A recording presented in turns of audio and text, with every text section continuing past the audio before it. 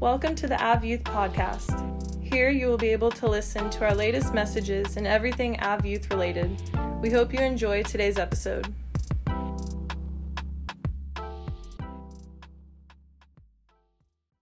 But other than that, you guys know that we are in the series, What in the 2020? And it's honestly probably my favorite series that we've planned out so far because it goes over how crazy this year has been.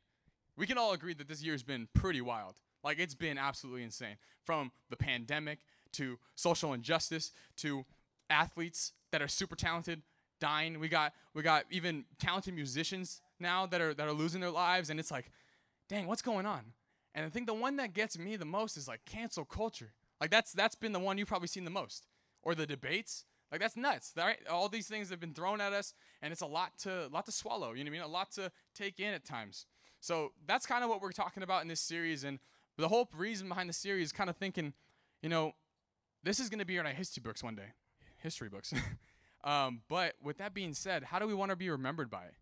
Like, do we want to remember 2020 as an awful year because of everything else around us, and then including ourselves? Or do we want to remember 2020 as the year that we grew closer to God? The year that we were like, you know what? 2020 was rough. There was a lot of storms. But those storms helped me grow so much more than I ever thought I would have before, right? So we can take everything we experience and we can actually flip it and make it to where we actually grow from it, right? We look at the flowers and we know that the flowers need water to grow. And naturally, if I don't water a flower on my own, the storms are used to help preserve the life. So let's look at it that way. Let's go into this night and see that this night is one that we get to see a new perspective, one that maybe we weren't expecting when we walked into this place. Maybe we don't even believe in Jesus. You just came and your friend was like, hey, come skate with me. Or your friend was like, we got food, and we didn't. But it's fine. We'll get food after, something like that. But I just want to know, before we get into it, have you ever experienced a situation or a circumstance where you're with other people, and for whatever reason, you guys have a confrontation about something. And there's usually about 3 people in it, maybe more. But for whatever reason, someone decides to choose a side or pick the other person's side. That doesn't feel good, right? It's awful. But it happens all the time. We're people, we have different opinions, and we choose different sides all the time. But it makes us ask this question every time out of frustration. Whose side are you on? So that's actually the title of today's message. If you're taking notes, go ahead and title this, Whose Side Are You On? And I want to know real quick, I'm going to pray, and then I'm going to ask a question, but I'm going to pray real quick, and we'll get into it.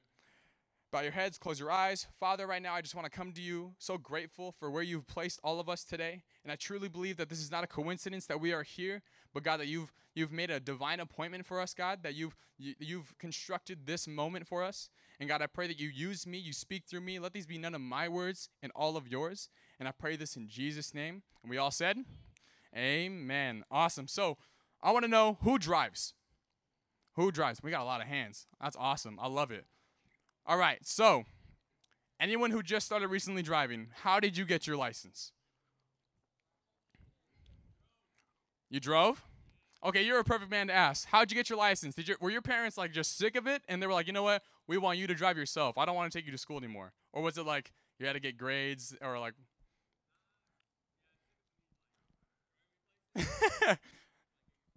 That's great. So honestly, when I think about where the root of parents letting their kids drive, most of the time it's like I don't want to take you anymore. Like, you're old enough, you can drive, I'm good, right? But my dad was totally different. My dad was like, you know what? You need to get a 4.0 GPA. Who has pretty strict parents in that aspect? They want good grades, right? And it's like, if you don't, you're not getting your license. So if you guys know me, I'm kind of a dingaling. I'm kind of a dingus, you know what I mean? And it's like, you can't see me getting a 4.0. But somehow I managed to get a 4.0 my sophomore year, going into my junior year, and I was able to take some classes to learn about how to drive. But when I did that, what was so funny about it is that I was so shocked that when I went home with the with the, what do they call those? With your grades on it? Why am I blanking? Report card. Progress report card. Yes, exactly. When you have that and you take it home, you're all happy. You got a 4.0, right? Most parents are like, oh my gosh, I'm going to give you anything you want right now. Let's reward you for this. My dad was like, that's cool, but you need to get a job now. And I was like, what? Like, why? Like, you just told me I need to get a 4.0 and I'm good. Like, I'm straight. I can go take my driver test. But it didn't work out that way. So I was pretty frustrated. And I remember sitting there. I was like, man, like, this stinks. Like, I don't want to go get a job. I'm going to have to call Wendy's and I speak to Wendy and see if she can give me a job, right? So I went to Wendy's, got a job, and I was looking for jobs before then. And I remember talking to my aunt in the process and saying, hey, do you know if there's anyone you know that's looking to hire somebody? Because we all know if we have relatives, sometimes things work out in our favor that way. We're just like, oh, yeah, well, a matter of fact, you could just package these boxes and they're going to pay you $20 an hour. Like, I always heard stuff like that in high school. Like, how did you get the easy job? Like, I got stuck flipping burgers. You know what our catchphrase was at Wendy's? We don't have round patties because we don't cut corners. Like, that was the dumbest thing ever. And I was like, this is stupid. But besides that, besides dealing with those Wendy's burgers, and I hated them, but besides all that, I remember getting into an argument with my aunt because she was like, why are you asking me about a job? I was like, well, why not?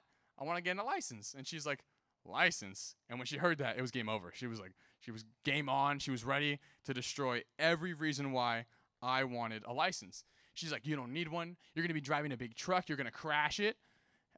I kind of did, but that's not the point.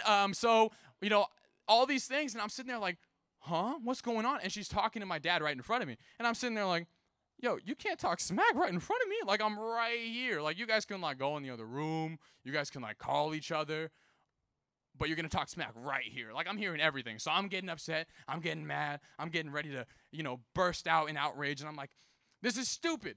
I was like, I deserve to get a license. I got the 4.0. I'm getting a job. I need to get this license. How am I going to get to work? How am I going to get to school? What's going to happen? Dad, you're not going to want to take me forever. I'm coming up with all these different things, these different scenarios. But I remember being so bitter with my aunt after that. She left, she went home, and I was bitter and very unforgiving. And it was all because I thought I deserved where I was. I thought I deserved to get a license, right? So the whole point of that is that I want to take you to a place in the Bible where we actually see something very similar. Now, there's no cars, there's no 350Zs, there's no Mustangs, there's nothing cool and glamorous about this story except for one great dad. So if you have your Bibles, I want you guys to open up to Luke 15, and we're going to start in verses 11 and 12. But while you're flipping there, if you're taking notes, title this point 1, It's What I Deserve. And it's all going to tie into how I kind of thought I deserved a license. So verse 11, starting there, little backstory on this chapter. We get to see that Jesus is trying to talk to the people that he's talking to. He's trying to tell them, hey, this is the value of a lost thing. This is the value of a lost person. And then for the last time, he talks about it again in this exact moment that we're reading. He talks about the value of a lost person. So we're going to open up with verse 11. It says, to illustrate the point further, Jesus told them this story. A man had 2 sons. The younger son told his father, I want my share of your estate now before you die. So his father agreed to divide his wealth between his sons. Now, at first glance, you think about this story and you say, well, the father just gave his son what he deserved. It was his inheritance. But when we think about it, say the kid was 20 years old. Say he was my age. 20 years ago, that kid was a baby. He didn't work for any of the father's wealth, right? The father's wealth was the father's wealth. It didn't belong to anybody else. So it all belonged to the father, and the son thought, you know, I deserve it. But the father was like, okay. Now, I wish my dad would have said okay, but that's not the point. So the whole point is that I wanted to get my license in the same way, with not thinking that the car that I was going to be getting, I wasn't buying it. I wasn't paying for it. And in that aspect, did I really earn it? No, it wasn't mine. It wasn't mine to begin with. So I should be grateful for anything that was given to me. So the son in this story now takes all the money that his dad gives him, and he goes and blows it. He spends it on some wild living. He goes buck wild with it. He's going out to clubs every weekend. He's getting drunk every weekend. He's buying all the stizzy pods he can. He's buying all the plug-and-play pods he can, all those carts and everything that he can. And he's like, this is what life's about. hey, yo, you want to go? Like, he's telling everybody, like, let's go experience this. This is life. And that's what they do. So we can assume that more than likely, once the money started to run out, people were like, hey, bro, if you're not paying for me anymore, I gotta do my own thing. I can't really deal with this right now. So that's exactly what happened. He ends up all alone and realizing, I need a job. I need to get money again, because he wasted all of his money. So the Bible describes how he ended up with pigs, feeding them. And he had to beg for this job. Begs for this job, feeding pigs. Reminds me of my Wendy days. It might as well be a pig food. But he starts looking at the pig food and says, man, like, this looks good. Like, this looks great. And I'm like, reading the story, and I'm like, dude, I don't even look at dog food and say it looks good. Like, what makes me think slop from pig food is going to look good? I don't know what he was thinking. But he was obviously very hungry. But one thing about this man is that he was Jewish. And the fact that he was Jewish means that if he's hanging out around with pigs, those are unclean, which now make him unclean. Which in that process of him being unclean, now nobody wants to talk to him because he's unclean. Because if I were to touch someone who's unclean, now I'm unclean. So what does this do for him? This means that he now gets separated from the world, and now he's in isolation. And it kind of reminds me of the very beginning of the story where he tells his dad, you are dead to me, I want my inheritance now. He disassociates himself from his dad. But let's keep going, because in verse 20, we get to see that he starts to realize, my dad's servants have it so much better than I do. They get fed, they get supplied with everything. And I want that. If I could just go back to my dad's house and work for him, just to be a servant, I'd be okay. I'd have it way better than I have it right now. I'm not going to deal with those pigs. I'm good. So that's exactly what he does. And he goes home, and on his way home, we see in verse 20 reads, so he returned home to his father, and while he was still a long way off, his father saw him coming. Filled with love and compassion, he ran to his son, embraced him, and kissed him. His son said to the father, Father, I have sinned against both heaven and you, and I am no longer worthy to be called your son. Verse 22, but his father said to the servants, quick, bring the finest robe in the house and put it on him. Get a ring for his finger and sandals for his feet, and kill the calf we've been fattening. We must celebrate with a feast. The dad's kind of a rapper because that kind of rhymed, but I don't know. That was pretty tight. Anyways, so what we see is that the dad is so ecstatic. The dad is so excited to see his son, but we are quick to forget that his son at one time hated his dad. He wanted nothing to do with his dad. He was sick of his dad. He said, I don't want you in my life. I want everything you can give me, but I don't want any work in the process. I don't want to know you. I want myself, and that's it. He was very full of just him. He was focused on him. And what we see is that that's a crazy kind of love. That's a crazy kind of love that a father would say, oh, you said all those things, and I gave you all that money, and you blew it, but hey, come on. Let's go have a party. Like, in fact, he throws a celebration just to celebrate that that his son is back. When that's really crazy is that when we look at the story, we think about there's two sons. Very beginning, we get to see there's two sons. What happened to the other son? And that's all I could think about when I was writing this message. What happened to the other son? And then I kept reading, and if you have your notes, write down point 2. Point is, what about me? Because now we get to see the older son. And in verse 25 it says, meanwhile, while the older son was in the fields working, he was doing his stuff. When he returned home, he heard music and dancing in the house. And he asked one of the servants what was going on. Verse 27 says that your brother is back, and your father has killed the fattened calf. We are celebrating because of his safe return.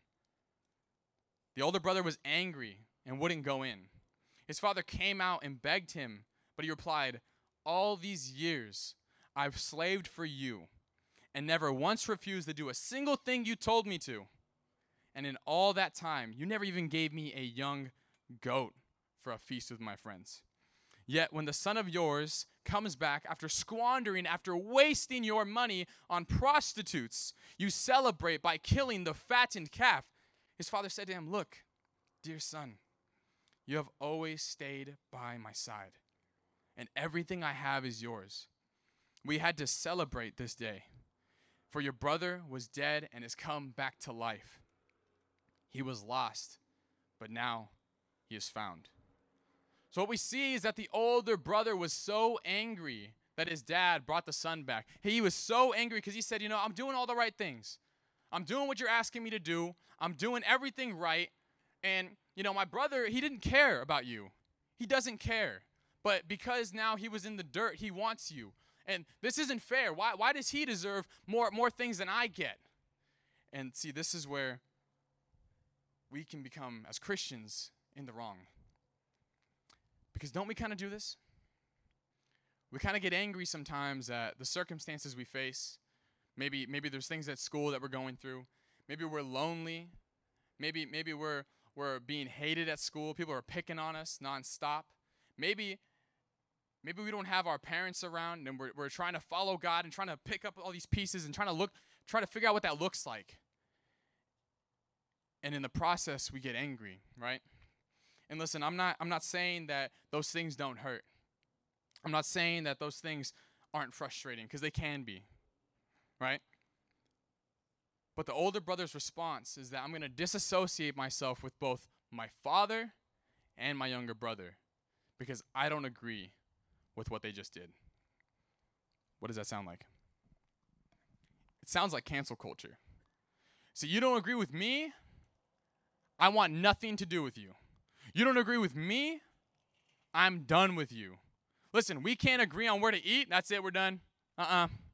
Later, I'm getting canes. You know what I mean? Like, nobody does that.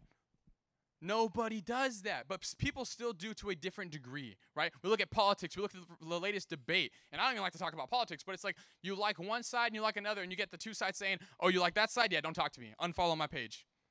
It's like, what happened to the love that Christ was supposed to unite for us, right? And then we get mad as Christians and say, well, look at what they're doing. Now look at cancel culture. They're canceling everybody. And how bad is that? How wrong is that? But yeah, we do the same thing.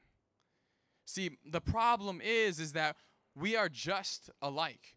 And going back to what I was saying earlier is that the things that we go through are real, absolutely. And I'm not saying that the sins that have been committed against you, the things that you've experienced in your life, I don't know what you've experienced in your life. It could be crazy. It can be horrible. And it could be the worst thing that I could ever even imagine. But let me tell you one thing.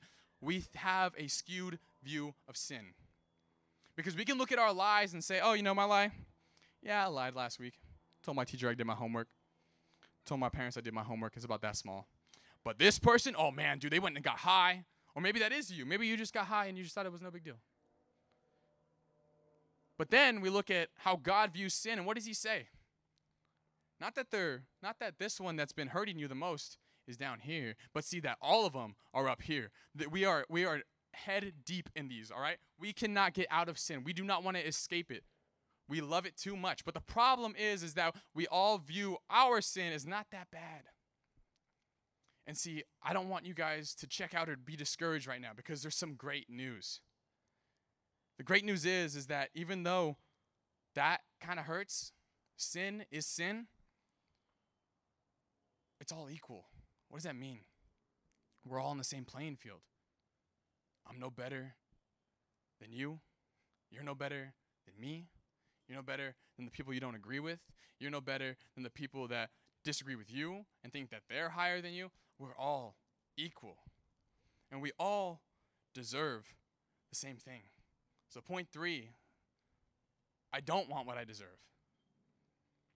Point 3 is I don't want what I deserve. And I'm going to get real with you guys right now because I was thinking about this message and I said, you know what? I could preach a message and I could not share anything about me and just say, you guys are all wrong. Later. No. I'm just as bad, and we're going to share why. When I was a student back, I want to say a little over 2 years ago, 2.5 years ago, back in 2018, I was 17 at the time, and we went to youth convention. And I wasn't really a follower of Jesus. I called myself one, but I didn't really know who Christ was. I kind of just went with the motions, went to Wednesday night, and got drunk every week, went to parties every week, and then would just throw up. I was that guy in the corner. It was great. So great. No, it wasn't. It was awful. But the thing is that in the process of all those things, I finally realized, like, what am I doing? And when my friend invited me to go to the youth convention, he said, hey, dude, don't worry about it. It's free. You can go. And you're going to a hotel for a weekend. Why would you say no? And I was like, all right, bet. I've never been to a hotel. Let's go. And he's like, all right, we're going to Long Beach. Pack your bags. Let's go. And I remember taking this stupid bag. If you guys have been to youth convention, you know the stupid van bag. It's like a little literal van. It's a white van that I carry around. It's from Snap-on Tools. I love that little bag, but I also hate the little bag because it's so small. But I packed it up, and I said, hey, let's go. And I was having a great time. I pulled up to youth convention, and the music's bouncing, bro. We're having a great time. The DJ's playing all the lit songs, and I'm like, let's go. Travis Scott, yeah. But in the process of it, I was like, I don't know if I'm really down with this. I don't really know how I feel about this yet. So, as that night continued, there was a message, and I paid attention. It kind of, very similar to right now, maybe what you're experiencing. It's just like, But I went home, or not home, but I went to the room that night because we were obviously in a hotel. And when I went to the hotel, I remember texting a girl and saying, hey, I want pictures of you naked. And that's exactly what happened. And I remember sitting there thinking, this is a place, and I know it's funny, but this is a place where you were supposed to seek more relationship with God. And this is real. This is me being 100% honest with you. And it's like, when you look back, that was 2.5 years ago. I don't deserve to be where I am. None of us deserve what we have. The life that God has given us can be so quickly wasted, like the money that the Father gave to the Son in the story. We've been given breath and life and gifts and abilities for the glory of God, and yet we still look at ourselves and say, I am going to do this on my own because I gave myself these things. We didn't.